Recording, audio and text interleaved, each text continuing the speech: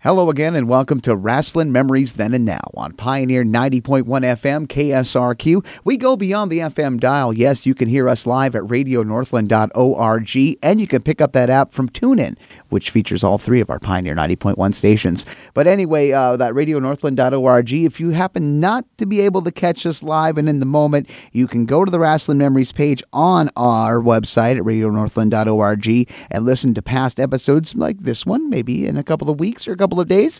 Or if you're listening to us live, we do definitely thank you for listening. Glen Braget, along with my co-host, partner in crime, back from assignment. He was out looking for some top talent for the program. He always has his eye on the prize. He's down there in his mobile studio deep in the heart of Texas. Ladies and gentlemen, welcome to 2019, the Grizzled Vet, Michael McCurdy.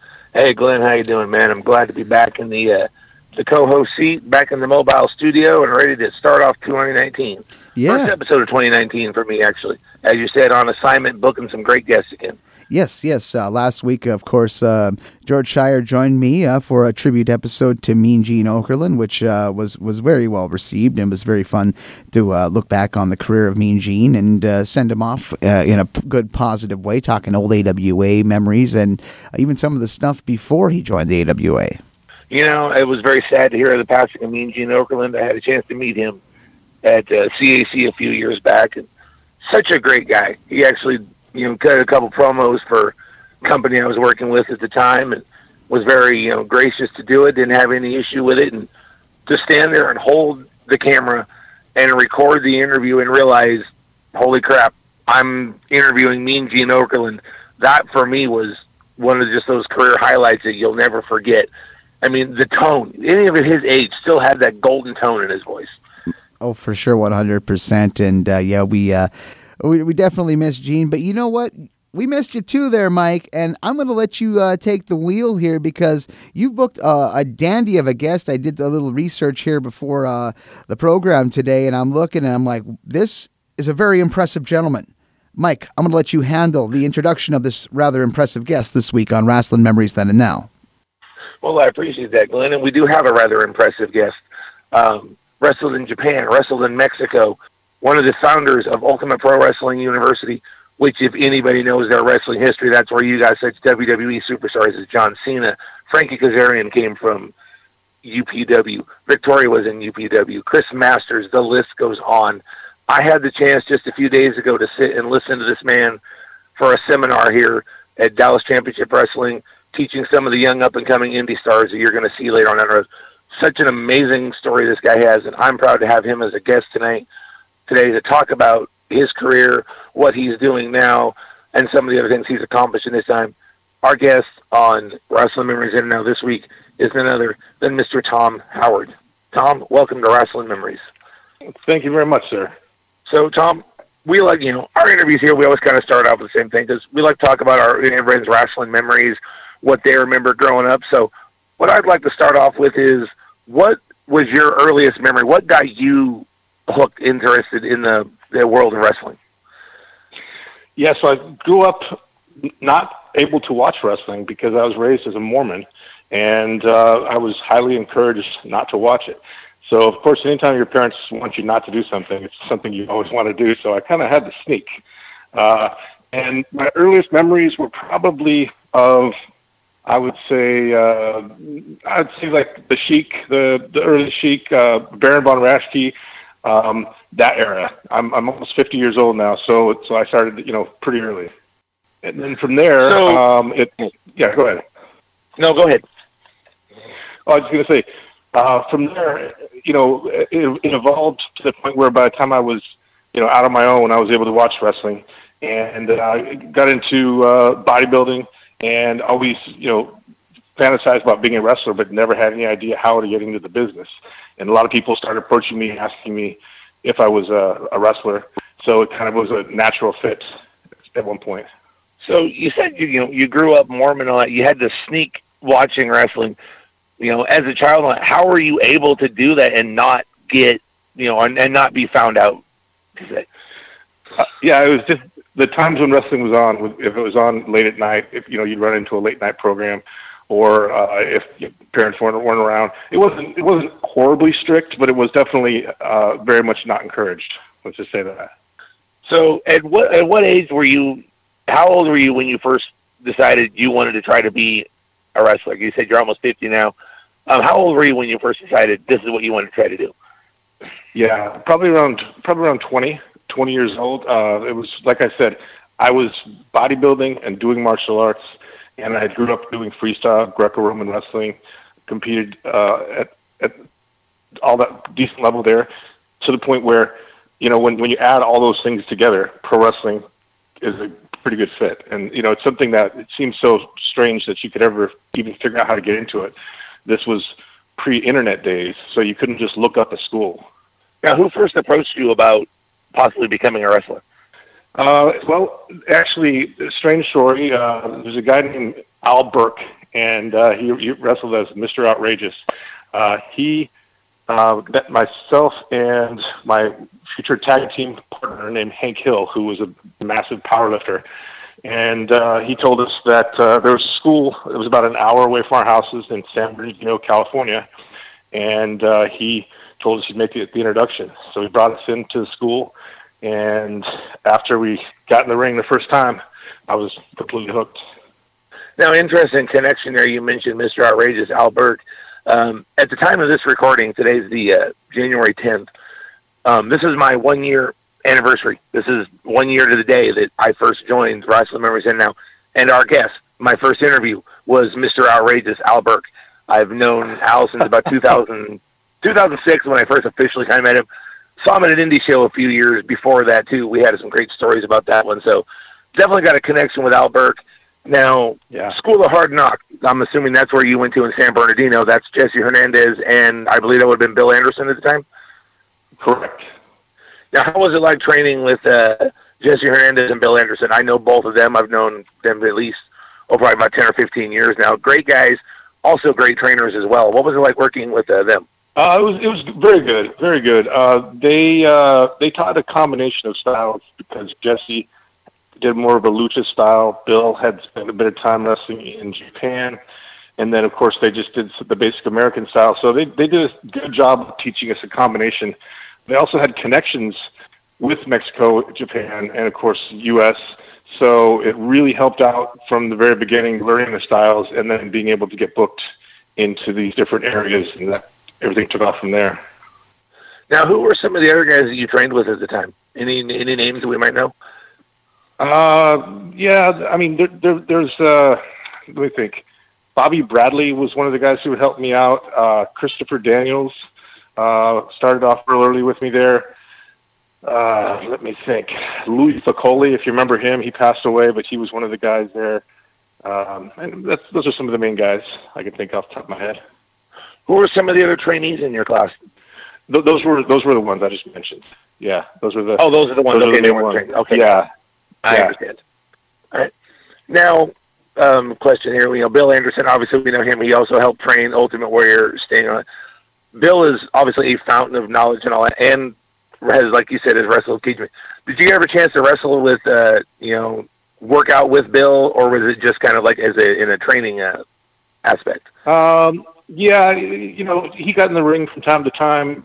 Jesse was more of the guy that probably spent more of the time in the ring. And the main teaching technique there was you had quite a few guys that were more advanced, and so they would kind of tell us what to do, and then they would advise on how to do it. Not so much hands-on teaching as much as coaching, I would say. Now, you watched this growing up as much as you could. You were about 20 when you first started training. You first step in the ring, you're first starting training. What are some of your memories of just, taking that first bump, taking that first fall, just, the beginning of training? What were some of your memories of that? Yeah, it was, at first the adrenaline kicks in, you don't feel anything. But when I'm sure you heard this a million times, the next day, something like ropes hitting you in the lat, you never have that happen in real life, and a bump you never take in real life unless you fall. So your body's not used to it in any way, shape, or form, and it's that wow factor. I enjoyed it. I didn't find it to be painful. I just found it to be. I found myself real sore and real stiff. But you get through that right away to the point where still to this day, I could probably go out and do a match and feel pretty good about it and not be too stiff. It's like my body's pretty much been conditioned since I really got into it. Now, once you started training, I kind of got the use of it, kind of got the feel of what it was like inside the ring. When was it that you realized, this is what you wanted to do? You wanted to be a professional wrestler? Well, I had a 9-to-5 suit and tie job, and I would do training at nighttime. I would literally drive an hour home from my job and then turn around and drive an hour back to the wrestling gym. So, and then train for 3-4 hours and then drive home and then do it all again. So it was a tough grind initially. I had a pretty good response right off the bat going to Las Vegas, working in a promotion there that was on television called NWC. Got over with the fans pretty well. And so once I got a taste of the acceptance and the fact that, it looked like it was something, I chose wrestling, but I was waiting to know whether wrestling had chosen me or not. And once I got a taste of success, that's probably when I believed that it was something I could continue with. So how long were you training before your first match? Realistically, about a year. I'd dare say I trained there for a total of about 2 years. And then, like I said, about a year in, I did a small match. It wasn't too far after that when I got to team with Junkyard Dog, and I got to battle Tito Santana for the championship belt in Las Vegas. A lot of real interesting things. Wrestled Mil Mascaras over and over. Probably did about 20 matches with him. So I was one of the only guys that he trusted because of getting the nod from Jesse Hernandez. So a lot of interesting stuff along the way. What was your debut match? Who was your first opponent? What do you remember about that debut? Yeah, it was Bobby Bradley, and it would have been in the Silver Nugget in Las Vegas. It's a casino. And I think I did wrestle as KGB at the time, which they had me as a Russian character. Back then I just did spots. I never really learned psychology until way later. I'm talking like 10 years later. So I really just did not comprehend it because I didn't have the background watching wrestling from a little kid. I didn't understand it the way a lot of people do as far as the innate knowledge of psychology. So it took me a long time to figure that out. Do you think not having some of that knowledge of wrestling from watching as a child, do you feel that might have been like a handicap for you at the time? Oh, most definitely. Yeah. I go back and watch my dark matches at WWE, and I just say to myself, how in the world did they even, keep me around for a couple of years on development? It didn't make sense in retrospect because there's zero psychology. It wasn't until after I had even, really until I got to, I would dare say, started to really teach a lot of the wrestlers. And then when I got to Japan, I really learned psychology from being in the ring with some of the big legends. Now, speaking of legends, you had your debut against Bobby Bradley. You said you wrestled Silver Nugget in Las Vegas on it. But your list of the guys you had a chance to work with after that, you mentioned Junkyard Dog, you mentioned Mil Mascaras, Tito Santana, legends in their own right. I mean, Mil Mascaras, obviously a true legend. What was it like getting the chance to work with, guys like this, not in their prime, of course, but still getting a chance to work with these guys, such legends at, such a beginning of your career? It was great. So, the way it tended to work is because these guys, as you said, they were near the end of their career, and I was the kind of the new young guy that was getting a push.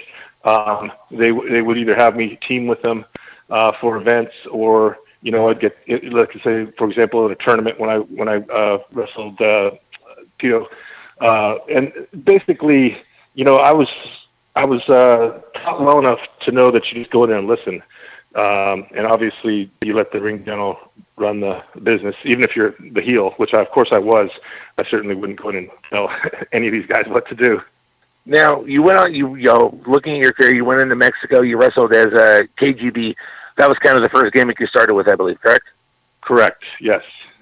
Now, what was the kind of the origin of KGB, and who came up with it, and how far did you go with it? Well, so back when I was younger, everyone always said I looked like Ivan Drago from the Rocky movies. And so that was kind of a natural to. And of course, back in the early days, they're always looking for a Russian. And way back where in my family history, somewhere we do have some Russian in us, but definitely not enough to claim to be Russian. But just off the appearance, decided to do the KGB thing. We needed to come up with a name, a Russian name, and I like the idea of just using initials because it's something that as soon as you see it once, it sticks in your brain and you remember it. Jesse Hernandez was setting up the ring for a AAA Lucha Libre when they did a show in LA. I went with him to help him set up the ring. I had a packet made of all of my press clippings and pictures and things of that nature.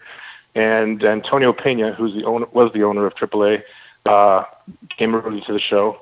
And Jesse told him something in Spanish and had me jump in the ring and do a little tryout match for him.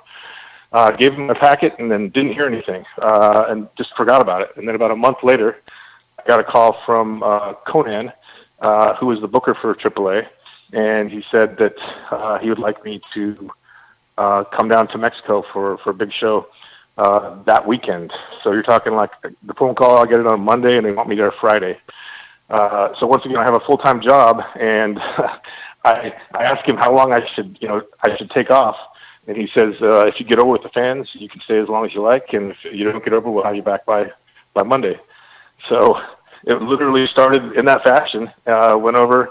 They had a mask made for me. This is kind of interesting. It was supposed to have a hammer and sickle, and I was supposed to wear this mask. And then they were going to have me eventually lose the mask. And then it would be revealed that I was actually a Russian, which would be a strange thing. But the guy who made the mask made the hammer and sickle all backwards.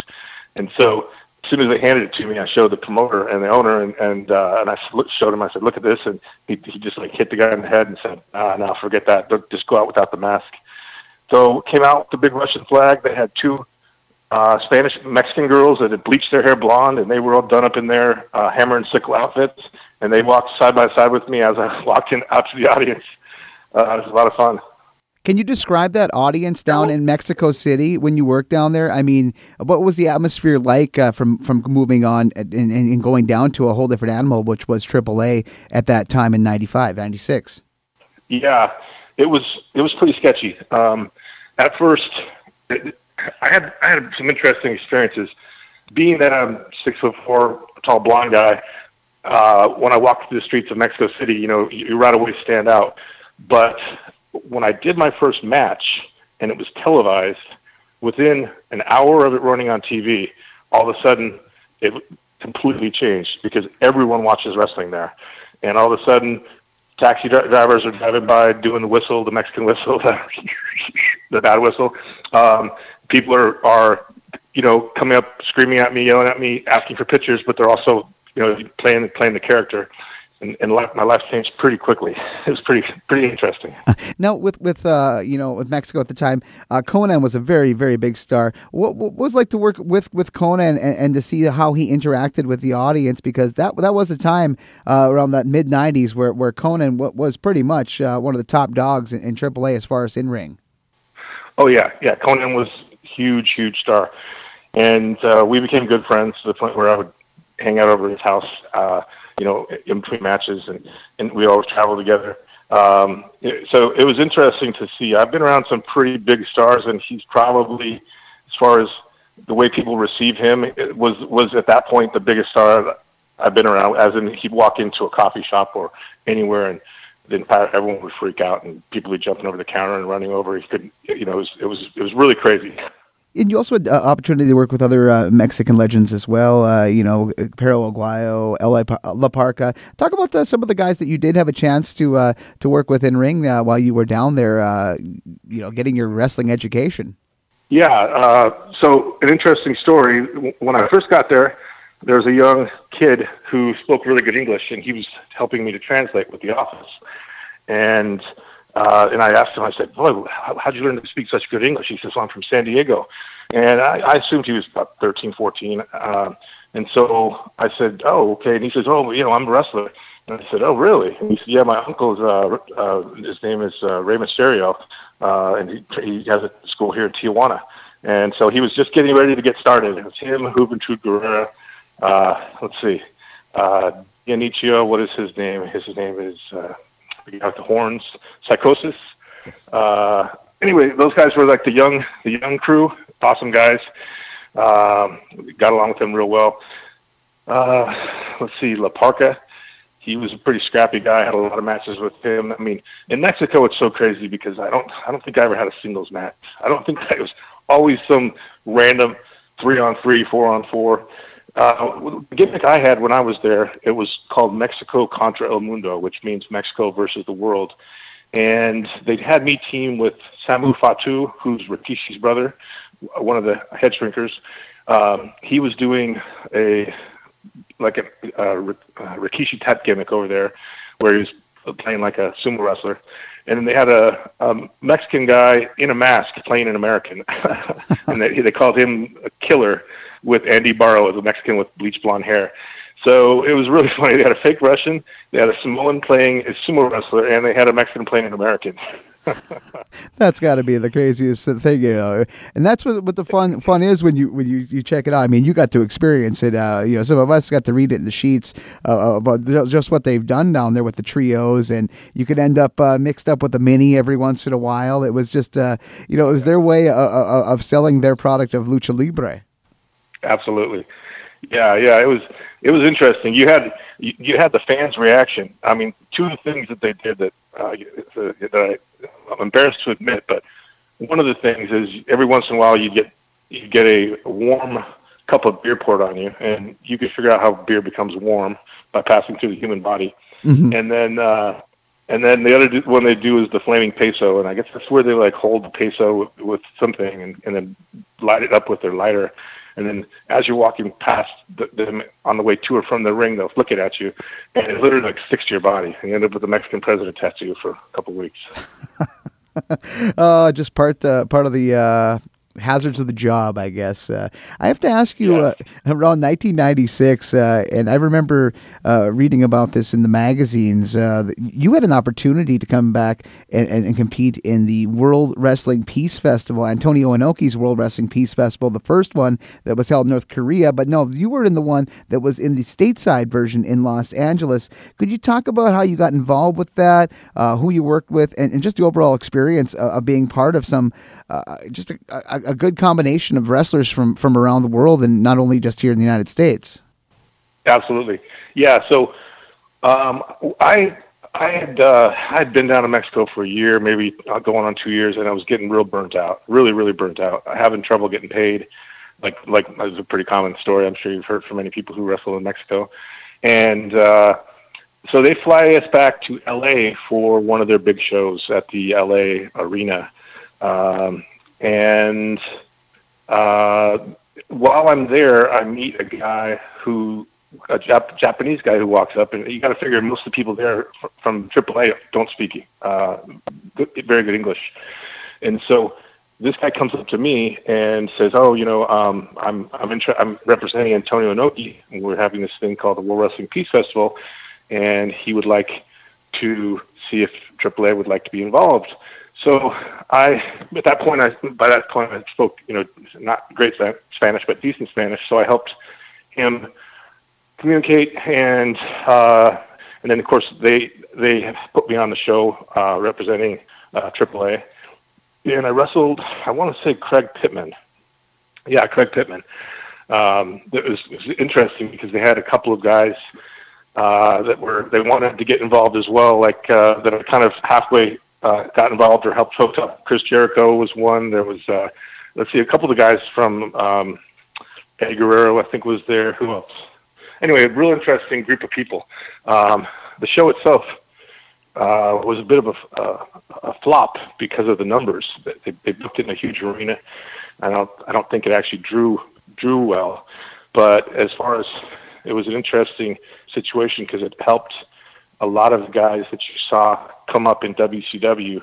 That's where a lot of them met Eric Bischoff because of WCW's involvement. So that's what switched over to guys like Benoit and Jericho to get into WCW.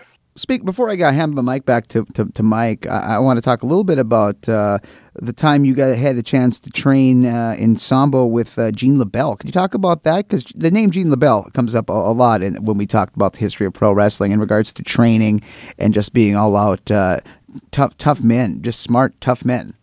Yeah, absolutely. So I was always a big fan of Sambo submission wrestling. Back then, Brazilian Jiu-Jitsu was not as popular. And there was a school in Hollywood that I was told was the best school. It was a guy named Gokor Chivichin. One of his teachers was Gene LeBell. So Gene would come in a couple of times a week and teach the classes. And he would always bring in some interesting item and then base the class on how you use this item in order to hurt, maim, or kill people if you had to. So it'd be a variety of items, from a belt to a shoe to anything.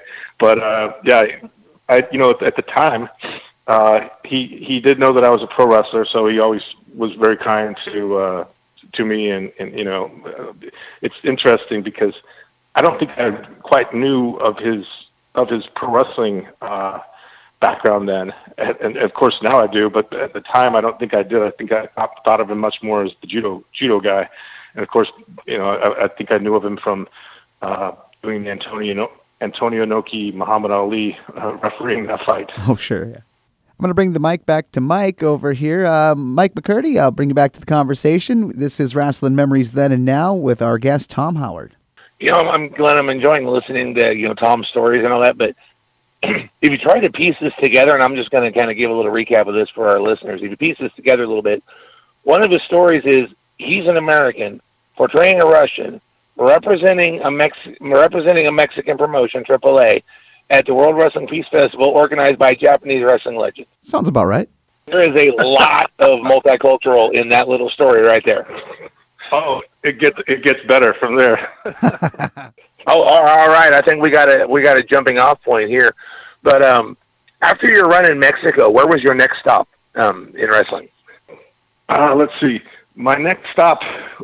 So as I said, I kind of got burnt out wrestling in Mexico. I came back and I met a guy named Rick Bassman. And Rick Bassman, if anyone doesn't know of him, he's one of the guys who did the Power Team USA with Sting and the Ultimate Warrior. That's his background. Met him, and he owned a gym and wanted to start a wrestling school. There was me. Let's see, Chavo Guerrero was there as well. He had just started wrestling, and we all started kind of a makeshift wrestling school. And basically, Rick managed a lot of the MMA fighters. And at the time, their contracts were all in trouble because of the UFC deal that was looking like it was going to be shut down because of McCain. And so you had Mark Kerr, Mark Coleman, Kevin Randleman, all the Bas Rutten, Kimo Leopoldo, all the big MMA fighters all of a sudden started thinking about becoming pro wrestlers. So basically the school started by us training them. And then from there, we got WWE. He started making trying to get these guys deals with WWE. WWE came and saw the school and said that they would like to have us basically do a development territory, and that's when Ultimate Pro Wrestling was founded. Now, speaking of Ultimate Pro Wrestling, and we talk about Rick Bassman, and you just also kind of mentioned that you said UFC looked like it might end at that time due to issues and all that, but now UFC obviously is one of the biggest organizations. I mean, it's huge, and a lot of UFC stars have gone on to be into the professional wrestling world. But Ultimate Pro Wrestling, that's university. You had a DVD set that came out at that point in time. This is still at a time where, wrestling training is still not in the forefront. You still had some of the, wrestling. I mean, remember you had Wrestling Secrets Revealed. So it was still kind of it was kept hush. You didn't talk about it a lot yet. But what was it like the early days of Ultimate Pro Wrestling with some of the trainees? Talking about kayfabe, it was right on the situation where it was just ending.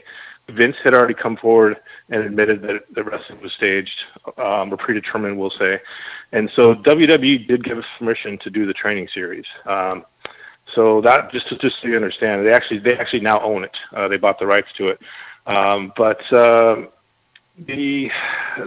training at the time, they started sending us people pretty much because being that California is a mecca for bodybuilders and actors and everything.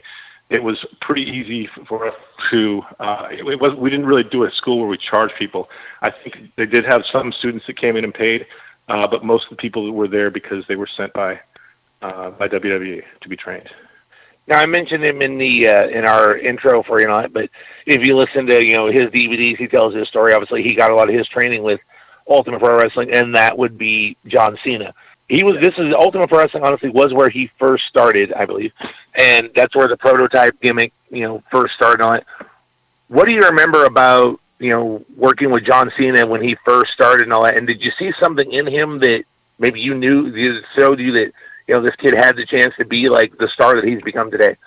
Yeah, I don't know if you ever saw the special on Discovery Channel, Inside Pro Wrestling, where they kind of they covered about 5 different people. John Cena was one of them. And so in that special, you get to see him from day one. And he came in as, he was working at Gold's Gym. I think he was like the guy that made smoothies or something. And he looked like $1 million. And he was a fan of wrestling, but he didn't move horribly well. He kind of was robotic in the way he moved, and because his arms and legs were so big, it made him look shorter. Like I used to tease and say he ran like an Oompa Loompa. But so we jokingly started. He came up with the character Prototype because I was always saying like he was really good at doing the robotic thing, and he came up with this Prototype, like half man, half machine, and his promos were incredible. As a matter of fact, I didn't take him horribly seriously until I heard him do a promo, and that's where I said, wow. At the time, let's see, I was on the road with WWE. Oh, so anyway, I also signed my development deal with WWE during this time, and so they had me traveling on the road doing dark matches with, most of the time with Kurt Angle, a couple of different people. But so I wasn't there to train people as much as I would have liked to have been. I'd be there a few days, be gone for a few days. So it was real patchy, the training with all these people back then. Now, who are some of the along with John Cena? What were some of the other names that went through Ultimate Pro Wrestling? Because I have your DVD set. I also have the Inside Pro Wrestling training, and at that time, UPW was kind of one of the premier ones. It was a developmental area for WWE, brought a lot of their talent in.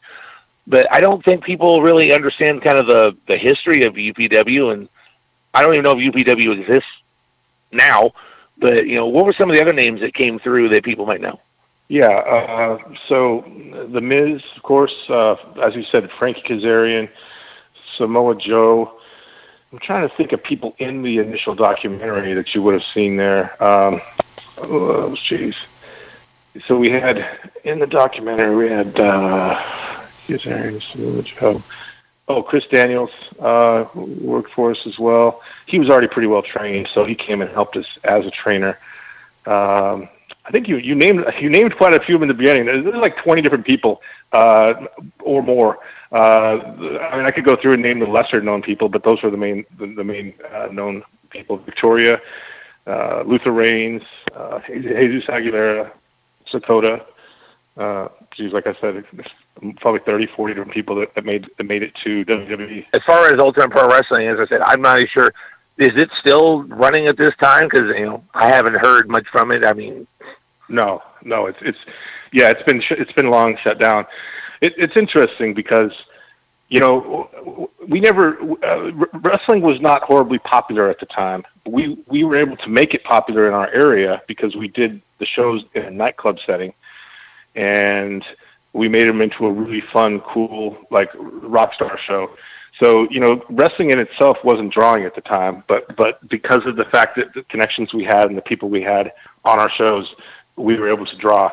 Even though we were drawing, I don't think we still ever made much money. The bigger the show, the bigger the venue, the less likely you are to make money because of the overhead involved, and because of the fact that we were running these shows in order to get video product, in order to impress WWE, who's giving us weekly paychecks at the time.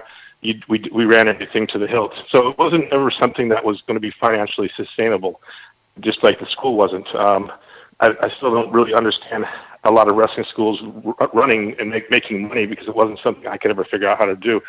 Definitely more of a hobby. I think these days you might be able to have, some of these promotions that are making money, but for the most part, I find that most of these are hobbies and money pits. And unfortunately, in some cases, that is kind of the state of the independent scene anymore. I mean, you have some profit areas here and all that, but especially here in Texas, there's a huge boom in independent wrestling, and I wonder sometimes just how all these different groups that run on a weekly basis, where they're making their money and all that. But during your time with UPW, you said you also had a developmental deal with WWE. Got to go on the road with them. Got to wrestle with Kurt Angle. This probably would have been the beginning of I'm guessing the beginning of his run with WWF, WWE. But what was it like working with WWE and being on the road? Because obviously, it's a preeminent organization, and those guys at that time, that was when they were on the road a lot. Well, what was it like working with World Wrestling, with WWE? Well, so interesting. I'll tell you how it got started, because that's kind of an interesting story. They had something called the Funkin' Dojos with Dory Funk and Tom Pritchard, and they were interested in hiring me. I came in on board as a tag team, and my partner, they weren't interested in my partner. He was a little too big at the time, like a big power lifter, and so they offered me a contract. They brought me out to Stamford, Connecticut to do one of the Funkin' Dojos. And I kept hearing that, okay, your contract's on the way. They're dragging their feet on it. And so it's kind of funny. So Rick Bassman made a call over to WCW, and they thought that I was already signed. And so they flew me out and had me do a dark match for them. Literally within 10 minutes of me leaving the arena, I got the phone call from Rick saying that WWE is overnighting your contract, because they had heard that I finally went to do WCW. So it was one of those funny things where, oh, okay, now we'll take you seriously. So anyway, got the offer for the development deal. They let me stay back and teach for quite a bit of time, and then put me on the road. The travel schedule was brutal. It's even more brutal when you're the guy doing dark matches, because first of all, I was fortunate enough that my deal did cover travel expenses. I hear a lot of guys don't. I don't know how you'd even be able to do it. But but just as far as the flying, the renting cars, the driving from city to city, it is a grind. And within the first year, after being on the road, doing this over and over, I had this moment of be careful what you wish for, you just might get it. So it's like, wow, thinking this is what I have to look forward to if I'm lucky enough to have a job for the next 10 years. So it was very, very eye-opening, kind of scary. And like I said, I wasn't certain that it was something I really wanted to do. All right, well, excuse me. I'm going to hand the mic over to Glenn. I'm sure he's got a few more questions as we're getting close to the end of our interview today. Yeah, I'm going to veer over a little off of the pro wrestler, your chronological story, to talk about some of the things that you've been in as far as the entertainment world goes. First of which, I want to know about how you got involved in 2008 as a trainer and instructor, and also a technical producer for. And I remember it being on CMT, the Hulk Hogan Celebrity Championship Wrestling.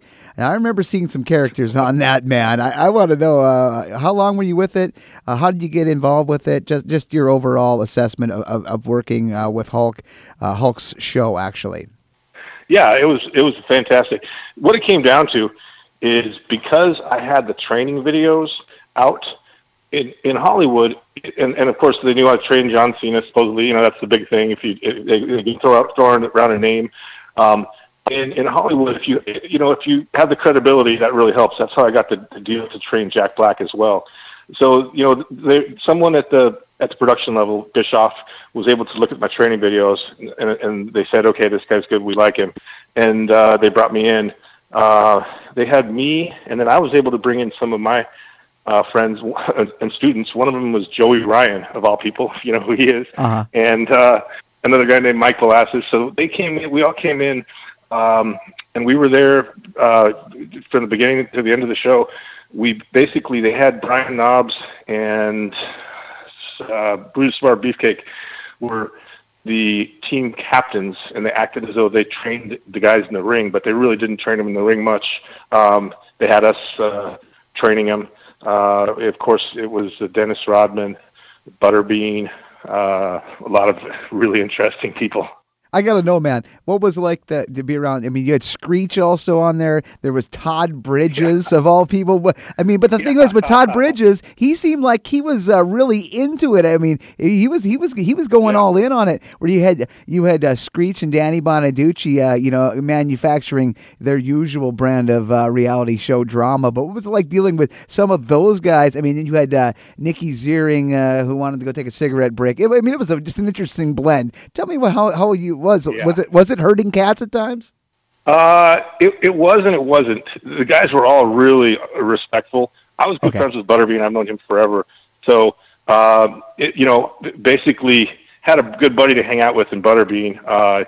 You had Danny Bonaducci, who first time he comes in, he's late. So, because he's got a radio gig. So he comes in, and they told me to get after him on camera about being late. And then he was going to be confrontational with me. So, I look down and I say, "Oh, nice of you to show up." And he gets confrontational, gets in my face. And then they say, "Cut." And then he says, afterwards, he says, "Hey, just so you know, I'm not dumb enough to think I could ever face off against you, man." He goes, "I'm just going to do some stuff on camera because I'm supposed to be crazy, but just go with it, man. And, I'll talk to you later, and we can straighten it out after we're done taping." So he was cool and smart enough to know that you could get more done with honey than vinegar. And then Rodman, he came in a little not in the condition to practice a couple of times, and I had to gently advise him that he needed to go take a nap. You kind of figure that, especially in training in pro wrestling, it's not something you can mess around with. Let's think of the other guys. Todd Bridges. Hogan. Oh, Todd. I don't care for Todd Bridges at all. He's just not a good person. Really, because they had him up as a guy who was trying to learn. But what was it like behind the scenes? I like to know behind the camera here. So he wasn't really that type of guy. No, he's just not a good person. He's just not a good human being. I mean, plain and simple. I can't give you specifics, but I can just say he's not a good human being. Now Hulk is tremendous. Brutus is a great guy. Brian Knobbs is Brian Knobbs. I mean, you can probably figure he's sort of like he is in real life, his character. The unfortunate part was Hulk's son was going through that divorce, and his son was going through his sentencing at the time. So it was a very difficult time for Hulk. And, he wasn't there as much as he wanted to be. He had to keep flying back and forth to Florida. And so he was very, very gracious every time he'd come and go, and he'd, be very grateful for us just handling his business for him. And, I don't have, anything bad to say about Hulk. Very good guy. And Eric Bischoff, found him to be a really good guy. So he had to tear into one of the girls in the end, cut a promo on her and her agent. And it was one of the greatest things I've ever seen. Now, compare that to training Jack Black for Nacho Libre. So Jack Black was interesting for Nacho Libre. I trained him at Inoki Dojo in Santa Monica. He came in, it was just me and the stunt coordinator and Jack, and then I brought another guy, and they wanted him trained from the ground up, basically just as though he was, someone coming in from the streets to learn Lucha Libre. He had a judo background, so he actually knew how to do the rolls and the flips and everything immediately. So that makes a huge difference, because if someone's not comfortable with the back fall or the three-quarter roll or whatever, that takes a while to get your body used to that. So he was ready to get started right off the bat. He had a great memory. You showed him how to do something. He did it once. He did it perfectly. And by the time we were done, we spent, a couple of months training him. By the time we were done, he definitely could go out and carry a basic match. Wow, that's impressive. I'm going to bring back Mike McCurdy here for the home stretch of the program. Mike, you ready for a few more questions with our guest today? Well, most definitely. What I'd like to talk about more, a little bit here, we're coming to an end. And folks, it's going to get a little bit noisy because right outside the mobile studio, I have some construction work going on. So I apologize for any slamming and banging you're about to hear for a couple minutes, but in fact, here we go. But I'd like to talk more, Tom, about kind of what you're doing now, because a few days ago, prior to this taping, I had a chance to sit and listen in on a seminar that you conducted, about a 4-hour seminar you conducted at Dallas Championship Wrestling. It shows you still have, an interest in the business, still have a love for the business. And the person, sorry for the banging, one of the ladies you were working with, Lacey Ryan, she was helping you with ring on it. Excellent worker, I'm going to add. If anybody has a chance in the area to see Lacey Ryan in the ring, amazing talent. I mean, her match that night was just spectacular. But as far as wrestling goes and just, other, business life, what are you doing now as far as things go? Well, actually, so I travel for a living. I'm in my family business. Basically it's footwear imported from Israel. And so I have to travel to Israel several times a year. And then I travel for a living about 3 months, and then I'm home for about 3 months each season. So what I do, and my fiance is a wrestler, Lacey Ryan. So I help her out. Locally, I've been helping out with training Miranda Gordy over at one of the local places here. And so we all get together a couple, 2-3 times a week and train together there. Also, I do training wherever I can as far as helping people out. Like I said, this was just they asked me to do a seminar. The wrestler, Randy Wayne, who's another good friend of mine, asked if I'd help out, and I said, sure. I still like to give back to the business as much as possible. I feel like a lot of my knowledge is kind of old for the time because wrestling's evolved so much, but the basics of psychology that, exist, it's a lot of the answers that these people are looking for now, of slowing things down, of adding the psychology of the past. So, it's kind of a fun to be able to visit it. When I'm in different places like Florida, you can go out and train there and help out at some of the local schools there as well. Now, Glenn, we're going to add a little bit more to this list. I'm trying to recap this for our listeners as well. Now we can add to the American, the Russian, the Mexican wrestling in Japan also as well, which we didn't really have a chance to get to a little bit too much. My next question about later. Now we have the shoes is made in Israel, or they're Israeli shoes, and you go to Israel to sell these shoes, correct? No, the company's out of Israel, and they sell them here in the States. Yeah. They're very world traveler, man. Very cultural. Oh yeah. No, that's something I've done my whole life. I'm very good at traveling. I'm not good at much else, but very good at traveling. Now, before we wrap up the interview, like I said, we're definitely going to have you on again because I think there's more of your story that we haven't had a chance to touch on a little bit. But I'd like to give you a chance to talk a little bit about wrestling over in Japan because, like Mexico, wrestling in Japan is a huge market and very well respected. Yes. So it's kind of interesting. As I told you, I was with WWE. My contract was expiring. I had an opportunity to go do a big pay-per-view in Japan from a guy named Hashimoto, who was one of New Japan's top stars. They wanted to bring me over and have me face him in a singles match. WWE said it was okay. I went over. I had a match with him, and the match was really well reviewed to the point where they offered me a contract. I did not re-sign with WWE. I signed with Japan. I spent the next 10 years wrestling in Japan. It was in probably, 4 or 5 video games, half a dozen action figures, just a lot of fun stuff that you'd only dream of, and I was able to experience it in Japan. That's where I really found my way. They had me wrestle as a character that was a former Green Beret, like a drill sergeant. And the interesting part was my character basically was so tough that he would no-sell everything. So the Japanese guys would come up and chop me and kick me, and I would basically no-sell it like a machine. So, and then I would just kill him.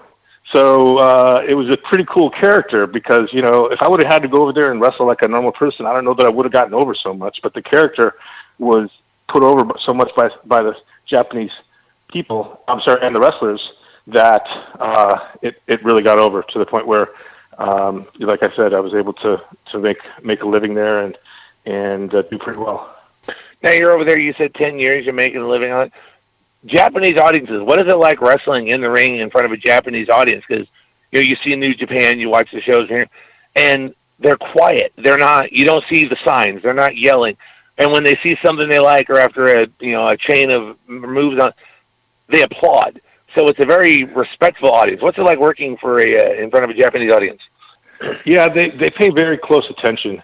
And I noticed whenever the guys who worked WWE style would go to Japan, the fans didn't really care for what they were doing because you got to make impact. I always worked strong style. That was my nature, and so I think that's part of why I was respected by the fans. Just being hard hitting, and as far as the crowd responses, you get used to it pretty quick. You definitely don't like you said, they're respectful. And they kind of know that they're not trying to be part of the show with starting chants and different things like that. They're watching it. They applaud. Now, if you call for an applause, they'll give you the applause. You can conduct them, but they don't try to take over like a lot of fans in America do. Working with WWE, Mexico, Japan, head trainer with Ultimate Pro Wrestling, training for Celebrity Championship Wrestling, training Jack Black with Nacho Libre. You definitely have a stellar career in professional wrestling, but looking at the industry now and the, all the independents and all the schools, what's kind of your take on the current wrestling scene? Well, I'm fascinated by it because I didn't realize that you always hear about the business being cyclical, but the fact that it's taken the level that it has where WWE is not so much popular now as Japan, Indie, of course the new elite stuff. That to me is really fascinating because it's almost like the fans have. I don't know how to even explain it. I feel like they've sort of turned on the WWE, which is hard to watch for me. I have a difficult time watching it, to be honest. And when I'm coaching, Teresa and different people, I would tell them, I said, don't watch the current product. I said, watch other stuff from other countries and watch past product because the current product is not good. And if you think you're going to go out there and wrestle that way, they're digging themselves a hole. That's my personal opinion, of course. Well, definitely you got to have the psychology, and you need to watch a lot of the guys of the past because I watched one of your seminars. You definitely teach an old school, style and all that. But you do have a lot of young kids in there that are in that ring, and they're seeing guys like the Young Bucks, and everybody wants to you want to do 20 super kicks in a match, and unfortunately, that's not something I enjoy because the super kick, whatever, it's supposed to be kind of the end, the finisher, the kind of the punctuation at the end of the sentence, and you got guys that are just they do 20 of them, and then the guy still stands up, and then they do another. So it's definitely. You definitely have an old school style about your training, which I enjoy. I do still watch current WWE product, but I understand totally what you're talking about. Yeah. I'm going to say this is Tom. One, I would like to invite you back as a guest because we just barely touched what you did in Japan and all that. I will say, though, in my opinion, you're probably one of the more cultured, maybe multicultural guys we've ever had on the show because, as I said in my recap, there's a lot of countries and a lot of things that you've covered just as far as gimmicks and wrestling and what you're currently doing now. But I'm going to pass the mic over to Glenn if he's got a follow-up, and we'll wrap up this edition of Rasslin Memories. Come on, Grizz. We had Kenny Bolin on. This is true. We have had Kenny Bolin, but Kenny Bolin is not as. I don't think Kenny ever did a Russian in Mexico working for Japan. And I don't think he ever. Not that we know of. It's been reported. Have we? This is true. I just want to thank you so much, Tom. It was really fun to get to chat with you and listen to you talk about your career. And I know there's so much more when we can get into the Japan talk. And like Mike said, I'm going to echo what he said. You're welcome to come back on. We got to get you on here probably when it's a little less colder up here in the North Country, maybe in the spring months, just to Just to get in a good spring mood to have you on to talk some wrestling, my friend. That sounds great. Thank you very much, gentlemen. And I'd like to congratulate you both on the product. I've just from what I'm hearing so far, it really sounds good. You guys do a really good job. Thank you so much. And thank you. Well, for the grizzled veteran Michael McCurdy, I'm Glen Braget. You've been listening to Rasslin Memories Then and Now.